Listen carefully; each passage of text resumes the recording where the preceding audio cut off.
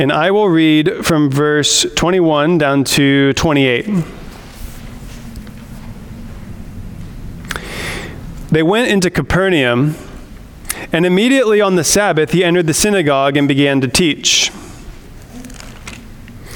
And they were astonished at his teaching, for he was teaching them as one having authority, and not as the scribes.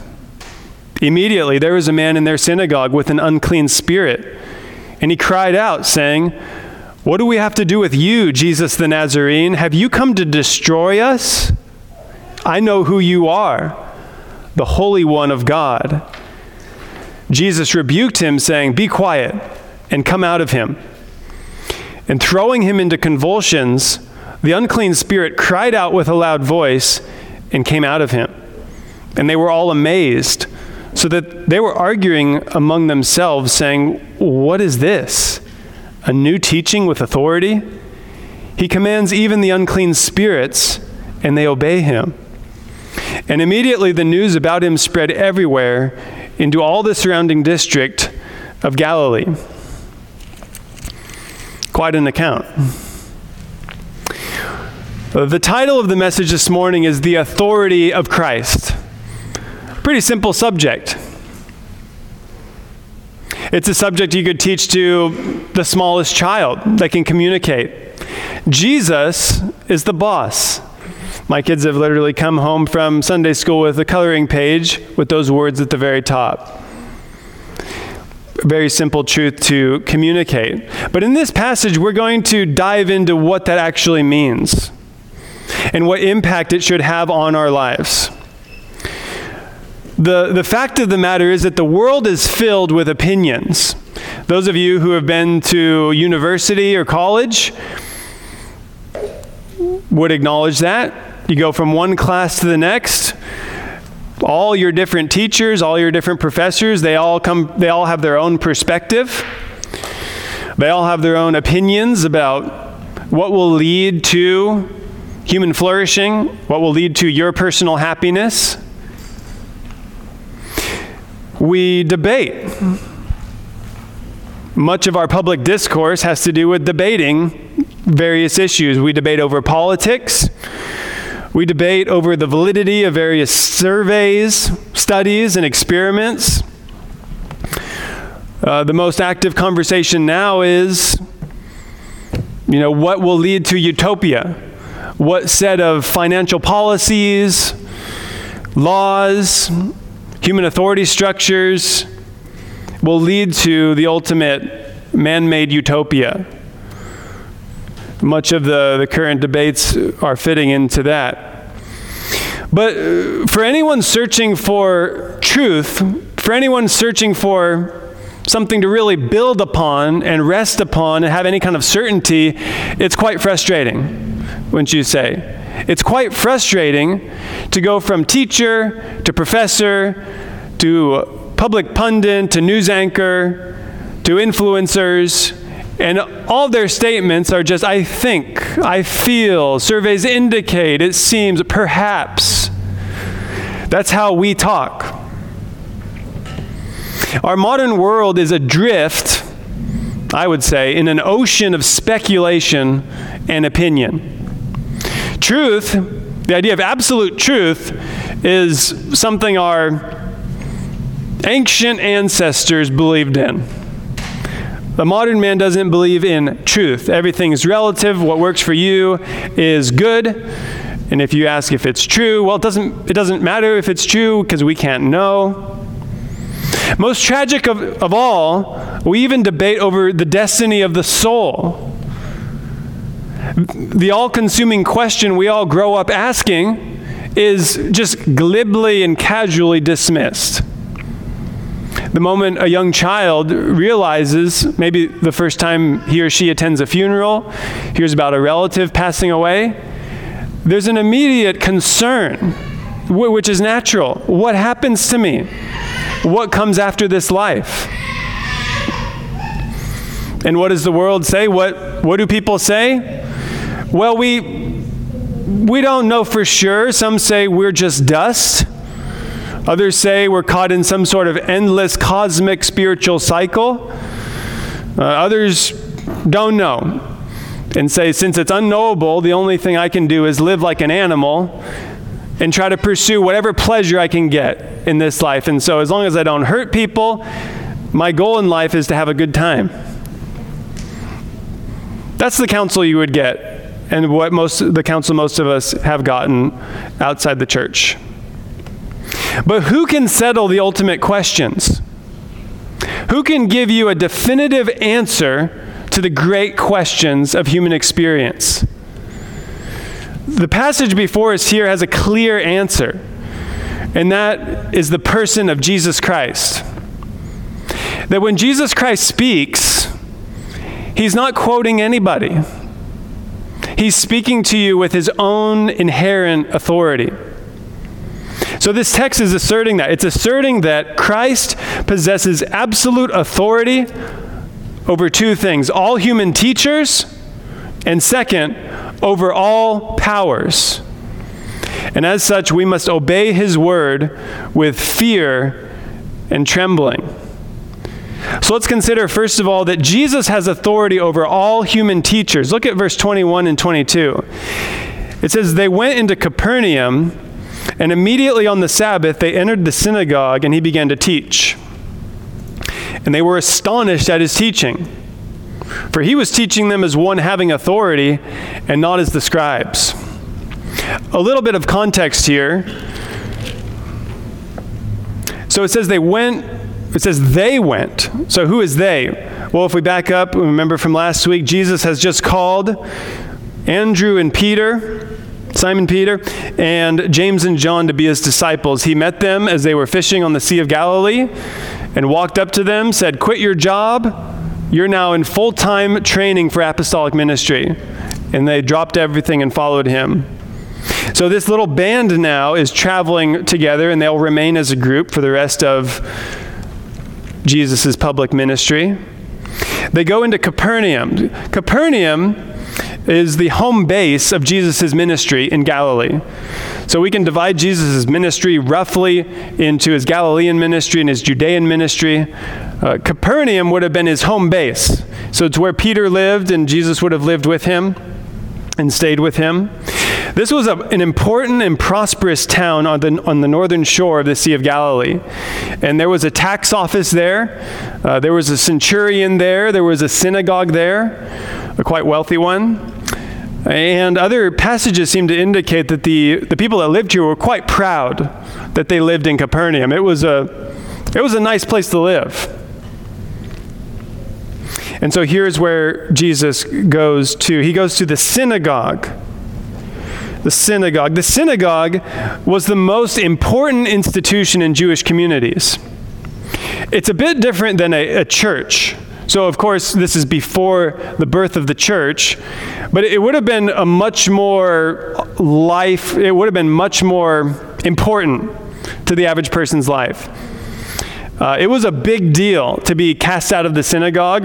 We see that was a threat from the Pharisees. They were threatening to remove anyone from the synagogue that confessed Jesus to be the Christ. But the synagogue was the central institution. It was not just a place where you would hear Bible lessons. Of course, they had services, sort of like this, where there was public prayer, public reading of Scripture, maybe a sermon if there was a teacher there. But it was also where crimes were punished. So if you stole something, you might be brought to the synagogue and beaten in the synagogue as your judicial punishment. All of life flowed from and focused on the synagogue. It was very important to the Jewish people, and still is to those today. The major focus of their meetings when they met on the Sabbath, which is Saturday, right? Sabbath is Saturday, to read the Scripture and to pray. There would have been a man who governed the affairs of the synagogue and ordered the services, made sure everything went according to plan, but it was open to any layman. So anyone could participate in the service. And that's why Jesus, we see him preaching and teaching and even reading Scripture in the synagogue. He was a well-known teacher. He quickly became a recognized authority to some extent in the law and in the Old Testament, even though he was not classically educated and he did not fit into the system of the scribes and Pharisees. He was still welcome to teach. He was teaching, obviously, in the synagogue. It says the word teach occurs 4 times in this passage. So as you're doing your own Bible study, just an important thing to look for is words that are repeated in the passage. And if there's a word that's repeated 4 times in a few verses, that means this is kind of an important word. So teaching, we all know what teaching is, but that shows us that Jesus, he focused on public teaching. That was the major focus of his ministry. He had individual conversations, he did healing, but the major focus of his ministry was public teaching. And so here's the scene. Verse 22 says they were astonished. They were astonished. So we have not yet covered the miracle. This is before the miracle, before he cast out the unclean spirit. But they're already astonished. Why is that? Well, Mark tells us, he says, for he was teaching them as one having authority. He was just speaking directly. He didn't have his huge long list of rabbis behind him. That's how the scribes taught. The scribes, the word actually comes from the word men of the book, or men who count, keep records. If they existed today, we may call them scripture men. That's what the word implies. These were men of the Scripture, men of the Torah, men of scribal tradition. They were not just teachers, they were the scholars. So if you had a question, even on a civil case, maybe there's a question over property or divorce or something like that, who would you go to as the authority? It would have been a scribe. He would be the one that was the expert in the law of Moses, which was the governing document of the culture. He would have been able to answer all your tough questions, and he would be able to issue a binding verdict in your specific case because of his expansive knowledge, not only of the Torah, but of all the tradition that they had handed down through the generations. Listen to just a brief example of this in something called the Mishnah. So this is from around 200 AD. It was written, to be fair, a couple hundred years after Christ, after the account we're reading, but most people believe that it's a fair, to a large extent, it's a fair representation of how they taught and what the scribes would have sounded like. Listen to this. Said Nahum the scribe, I have received the following ruling from Miasha, who received it from his father, who received it from the Pairs, who received it from the prophets, who received the law given to Moses on Sinai regarding one who sows his field with 2 types of wheat. So the question is, it's in a tractate, it's called. It's in a book, a part of their tradition about different agricultural issues. And there is some question about, when the Old Testament says this about how I'm not supposed to mix different grains together, how does this apply to a certain situation? Well, the scribe would say, I know, because it hath been handed down to me from my father, and from his father, and all the way back to Moses.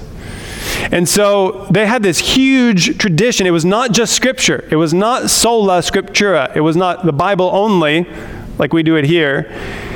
We start with the Bible, but then we have built upon the Bible all these layers to help us apply the Bible to every sphere of life. Their goal was to fill in the gaps of the Old Testament. So when the Old Testament law just gave these principles and only a few commands about different situations, that bothered them. They didn't want to just have principles.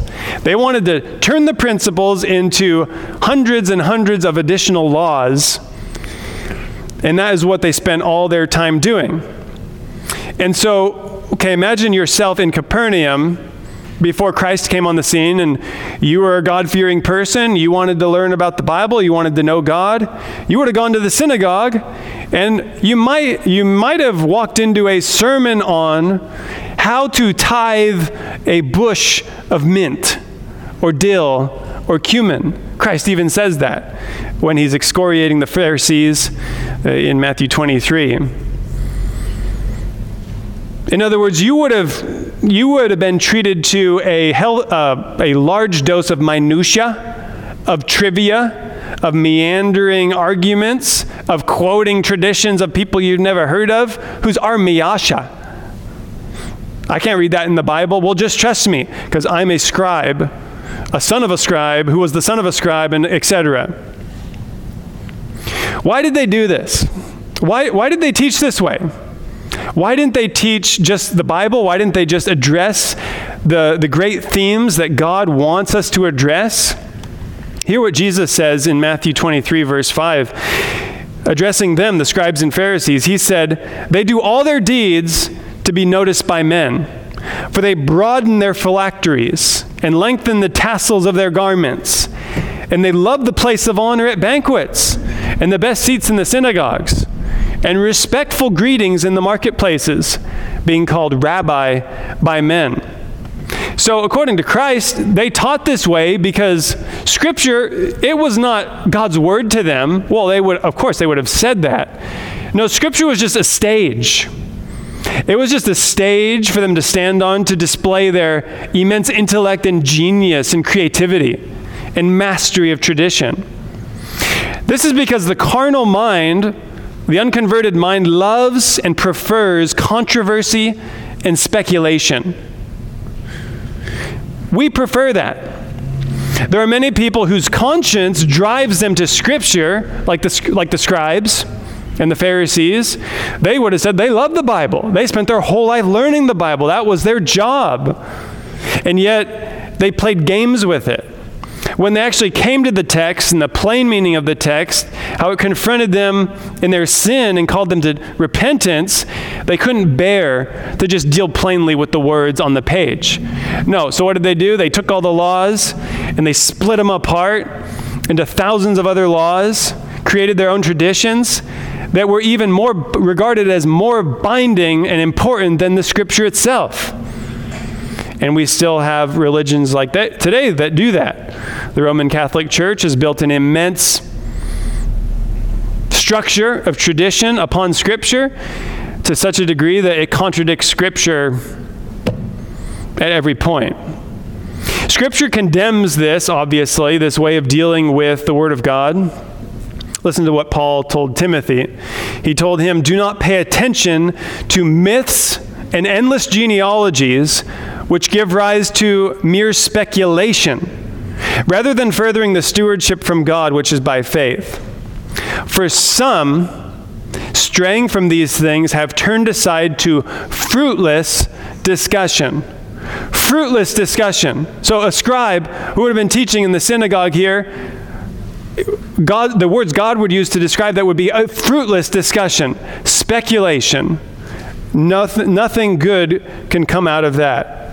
Said men want to be teachers of the law, even though they do not understand either what they're saying or the matters about which they make confident assertions. Have you ever heard this? Have you ever seen any videos online where it's the story behind the Gospels? You know, the story behind the angels in Genesis. And it's aliens and who knows what else. This is foolishness, utter foolishness. And it's the result of an unwillingness to just hear God and deal honestly with what God has revealed. And any church, just like any synagogue, can devolve into this. The synagogue did not begin as a heretical institution with all sorts of false teaching. It grew into that as a result of this carnal attachment to speculation from these men. And there are many preachers like this today who do this. Well, on the surface, it seems good. There's Bible everywhere. There's Bible verses being tossed out there and quoted. But the major emphasis of the man's message or his book or his show, it's not really on the text. The Bible has become for him a self-help manual to help you live a blessed life. Well, what about sin? Oh no, that's not important. God wouldn't want you to feel bad about your sin. They would fall under the same condemnation as the scribes. So the crowd was astonished at his teaching because he was not teaching like this. The word astonished means to strike out of one's senses. It means to be shocked or stunned. To hear someone just speak normally to them was stunning. You're just going to talk to us? You're just going to explain what we need to do to know God? You're just going to address the major questions of life with plain language? Yeah, they would not have heard that in their synagogue. The word authority, I mean, we all know what that means instinctively, but just so we want to focus on that word a bit. When we say authority, we're talking about the right to order, control, and direct. We're talking about someone having freedom to impose his will on someone else. Moral and legal entitlement. Is this popular today? Authority. Do we like authority? We do not like authority. We reserve the right to rebel against anyone. If we don't like it, at the end of the day, it's our decision. And the scribes, as people that love the applause of men, I mean, do you think they would have been bold preachers? No. I mean, they want to curry favor with everyone, absolutely everyone. And so they were not that way. Jesus, however, taught with authority. And if we remember what he was teaching, so Mark doesn't tell us what he was teaching on this occasion, but that's why we spent 3 weeks in the passage, right, in chapter 1, verse 14 and 15, that summarizes what Jesus was preaching as he went through all the synagogues and different places. So he was preaching the gospel. He was preaching that the kingdom of heaven is at hand. Therefore, we need to repent and believe immediately. So when he said those words, he presented it as a command. When he called the disciples, follow me, he didn't ask them. He didn't have a conversation with them. He said, follow me, and they followed him immediately. He quoted nobody. He quoted no surveys, no studies, no branch of philosophy. And it's the same today. The Lord Jesus Christ has the authority to command you how to live. He's not in the business of giving tips for how to live a better life. He's not sharing his thoughts with you or his heart. I mean, in a sense, yes. But when we read commands in Scripture, we're reading the words of Christ, and he speaks with divine authority to your conscience. And so the question is, not just do you understand that Jesus is the boss and he has authority, but is that how you're living your life? Have you built your life and beliefs on the rock of Christ's authority? Or do you make decisions about your beliefs and how you live based on your experience? Well, I tried that, it didn't work out, so I do this now. Or on your desires. Well, I just feel like. Or your intuition. God seems to be laying it on my heart that all these need to be placed under the authority of Christ, just the plain words that we read in Scripture. Experience, desire, intuition, none of these things necessarily bad, but when it becomes your standard of truth, it leads to self-destruction and tragedy. When you make decisions on your desires, how does that play out? Is that working in America right now? Or your intuition. When you develop your own religious beliefs based on your intuition, does that work? Do you end up with a coherent system that really harmonizes with reality or the Bible? No. Jesus said, everyone who hears these words of mine and does them may be compared to a wise man who built his house on the rock. That's how Christ teaches. Do you hear, but then also, are you doing them? So we've seen, first of all, that Christ has authority over all teachers.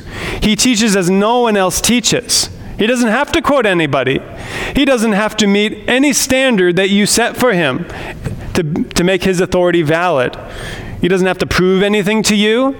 He can simply speak, and we read his words in Scripture today, and they stand with their own self-attesting authority, the ultimate standard by which every other standard is judged.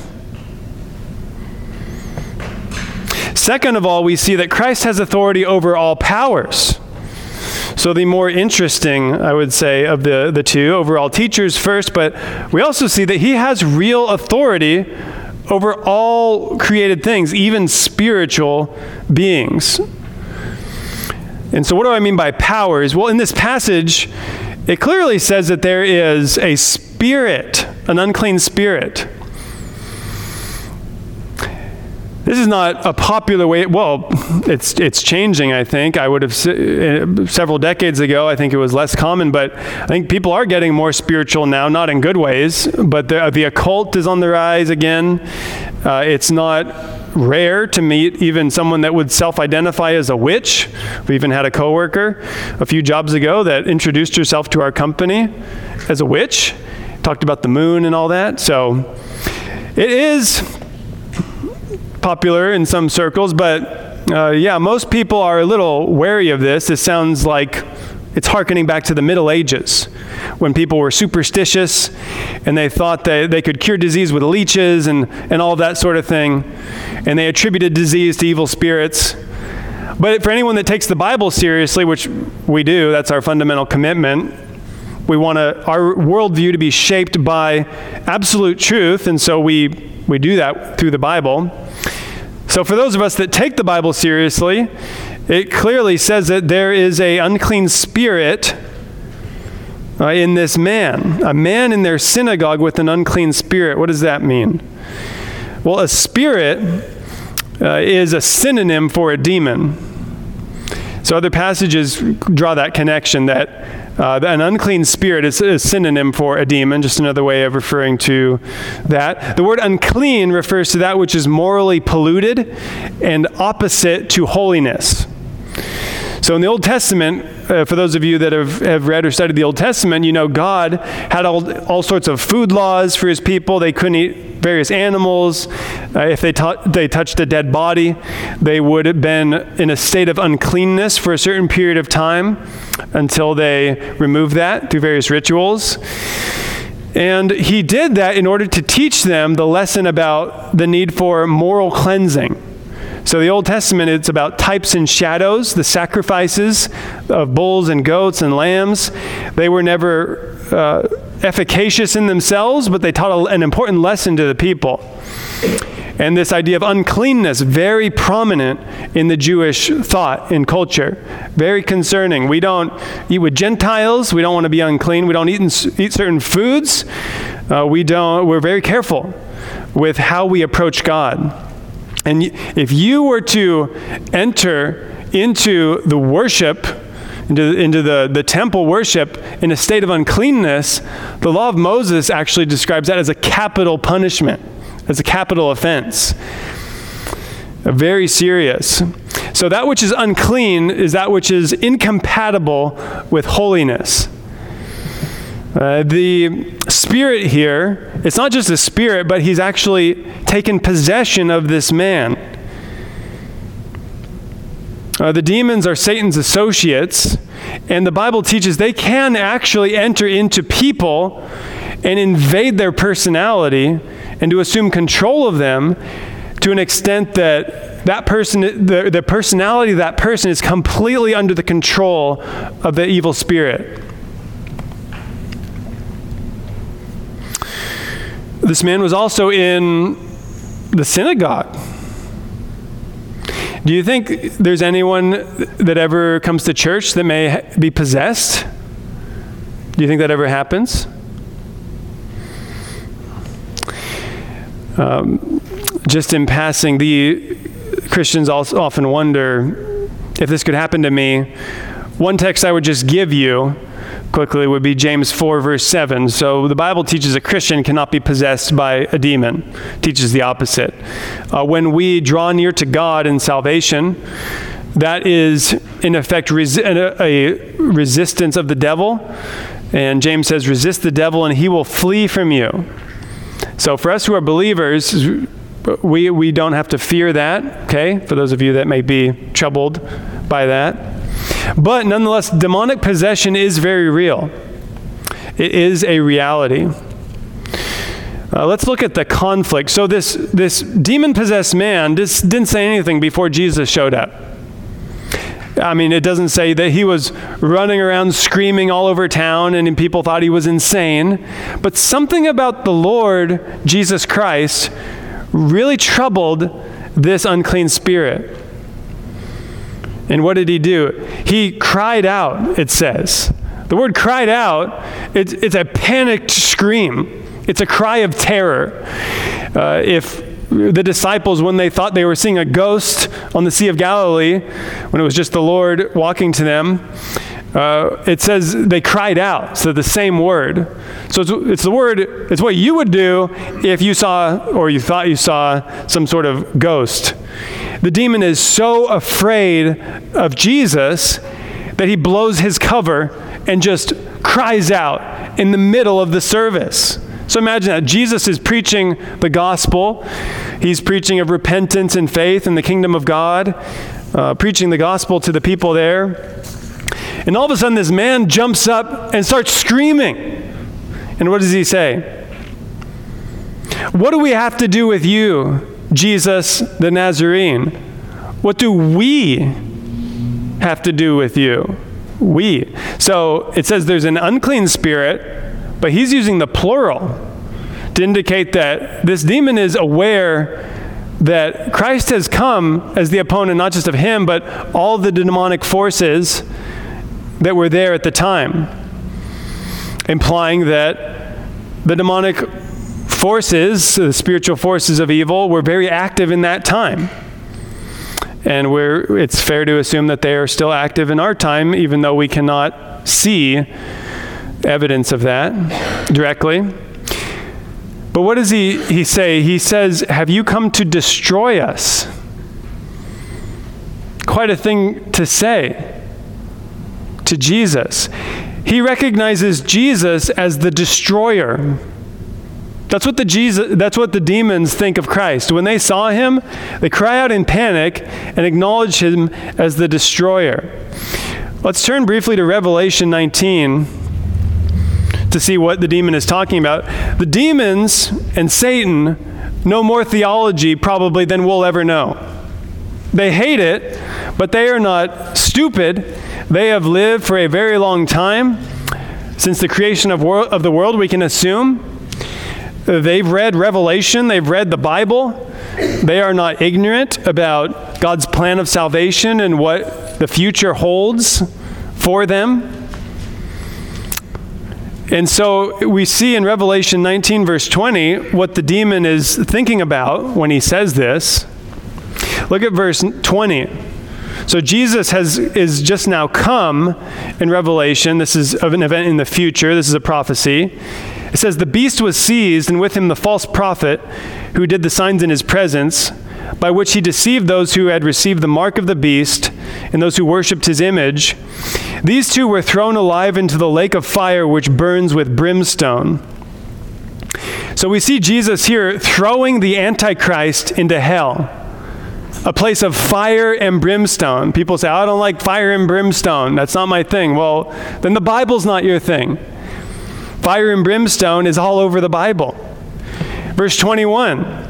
The rest were killed with the sword which came from the mouth of him who sits on the horse, and all the birds were filled with their flesh.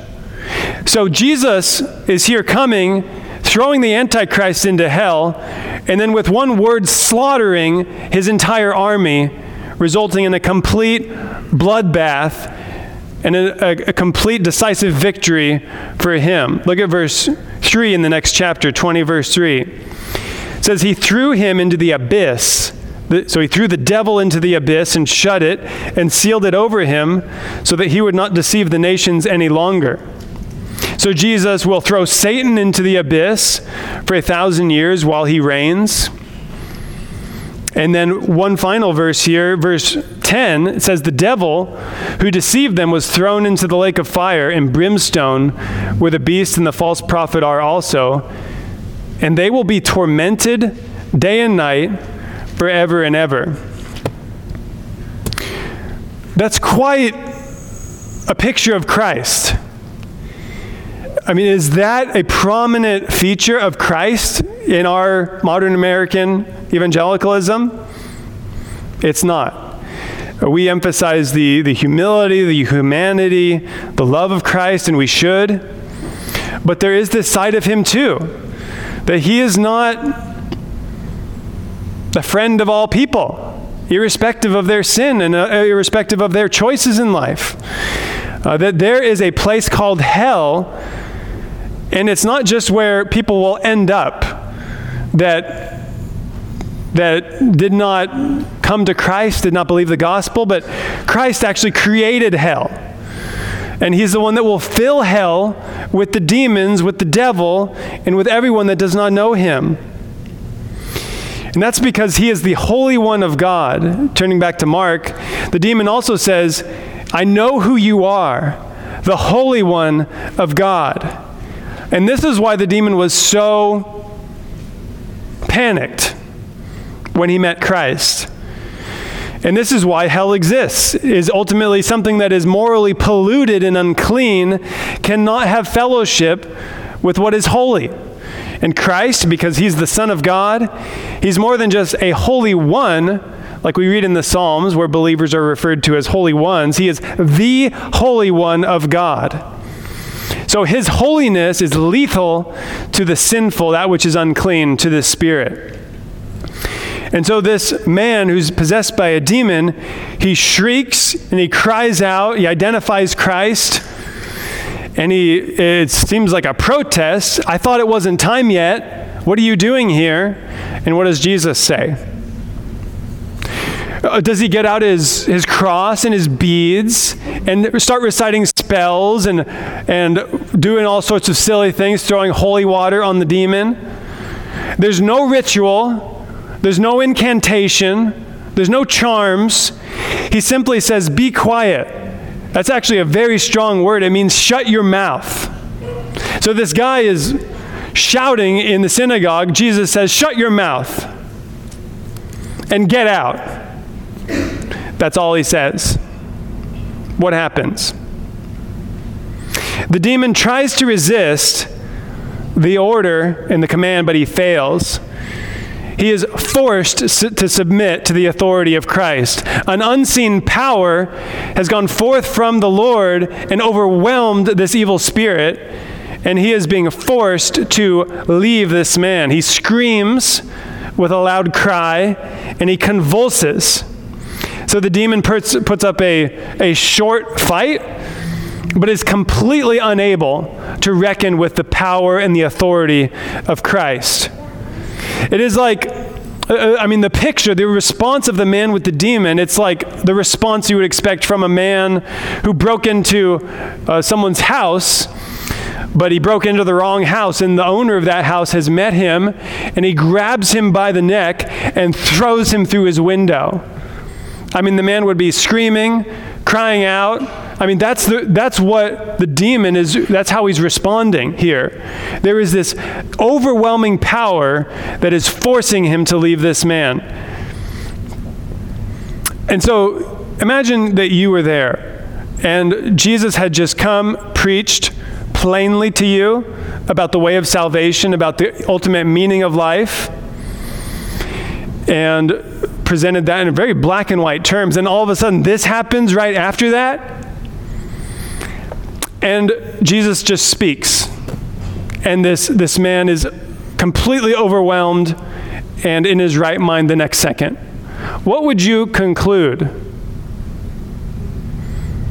Well, the people were astonished. They were amazed. The second time that word, it's actually a different word, but very similar to the word in verse 22. They were astonished at his teaching, but they were amazed when they saw what he did here. This is new. My whole life I've just heard opinions.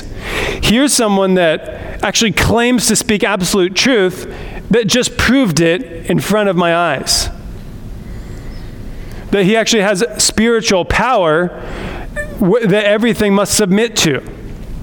And that's the lesson.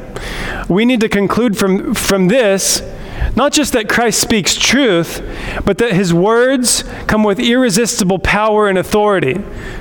And that whatever we may think of his commands now, one day we will submit to his commands, whether we want to or not. With a word, God, through his Son, spoke the universe into existence. With a word, he casts out demons from their victims. With just a word, he will slaughter his enemies when he returns. That's why Christ is pictured as having a sword coming out of his mouth. It's not a literal sword, but it's a figurative way of saying his word is so powerful that it is lethal. Just a word, that is enough to win a victory for him. And do you see how this should affect how you listen to his words? So we've heard a lot here. We hear a lot in church. Many of us, we listen to sermons on our own. We study the Bible on our own. We have different Bible studies. We have problems, and we go to other believers for help. We say, "Can you help me?" But we don't always like what we hear. We don't always like what we hear. And so at the end of the day, we have to make a decision. We all have to make a decision. When I am convinced of a meaning in this book that is demanding something from me, and when that contradicts my desires or my intuition or my experience, what will I do? The disciples followed Jesus immediately, and they became his friends. And so this is not just a cold demand to bow to a great high king. No, we're actually being called into fellowship with God, to be his children, to be friends of Christ. He's even called our elder brother, in a sense, but he's also our Lord. And when we hear his commands, we need to receive them with this attitude. And so which one are you? When you hear a command that is obviously calling you to change something specific in your life, is your heart bowed when you hear those words? Or is it, well, yeah, but, or there's hesitation, there's delay, there's argument. Christians can do this. Real converted, born-again believers can do this. We can be slow to obey the Lord. And that's why there's passages like this, that even though we're the friends of Christ, that we are the children of God, that we're saved by faith alone in the finished work of Christ, we need to have a healthy and weighty sense of Christ's authority in our life. And that authority is made, as the Apostle Paul said, for building you up. I mean, God exercises his authority for your good. It's not to your detriment. It's not to your injury. It's not for your suffering. His words come to you with authority in order to point you the direction to actually know true happiness. And so we must choose. What will you say when your long-cherished beliefs and desires are found to be in contradiction to the words of Christ?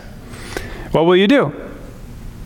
This is preparatory for a lot of us. It's preparatory for when we find ourselves in a place where we are maybe in sin. We're maybe caught in some sin, and someone tries to help us, and they just speak directly like Jesus would have spoken to them. Here's what I've seen, and here's what the Lord is calling you to do. Right? What will be your response? Will it be a protest or humble submission to him and his authority? Our Father, we pray that you would give us a submissive spirit to the authority of Christ. We thank you that he does speak clearly to us in this book. That we do not have to travel down an endless maze of error and tradition and speculation and puzzles. in order to discover the way to eternal life. We re-acknowledge this morning that we are under the authority of Christ, that we ought to live according to his commands.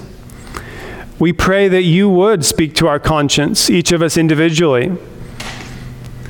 We are all in different places, and perhaps some of us are here today that are convicted. We have been convicted at some time in the past regarding some habit or some relationship or some belief we have that does not harmonize with the word of Christ.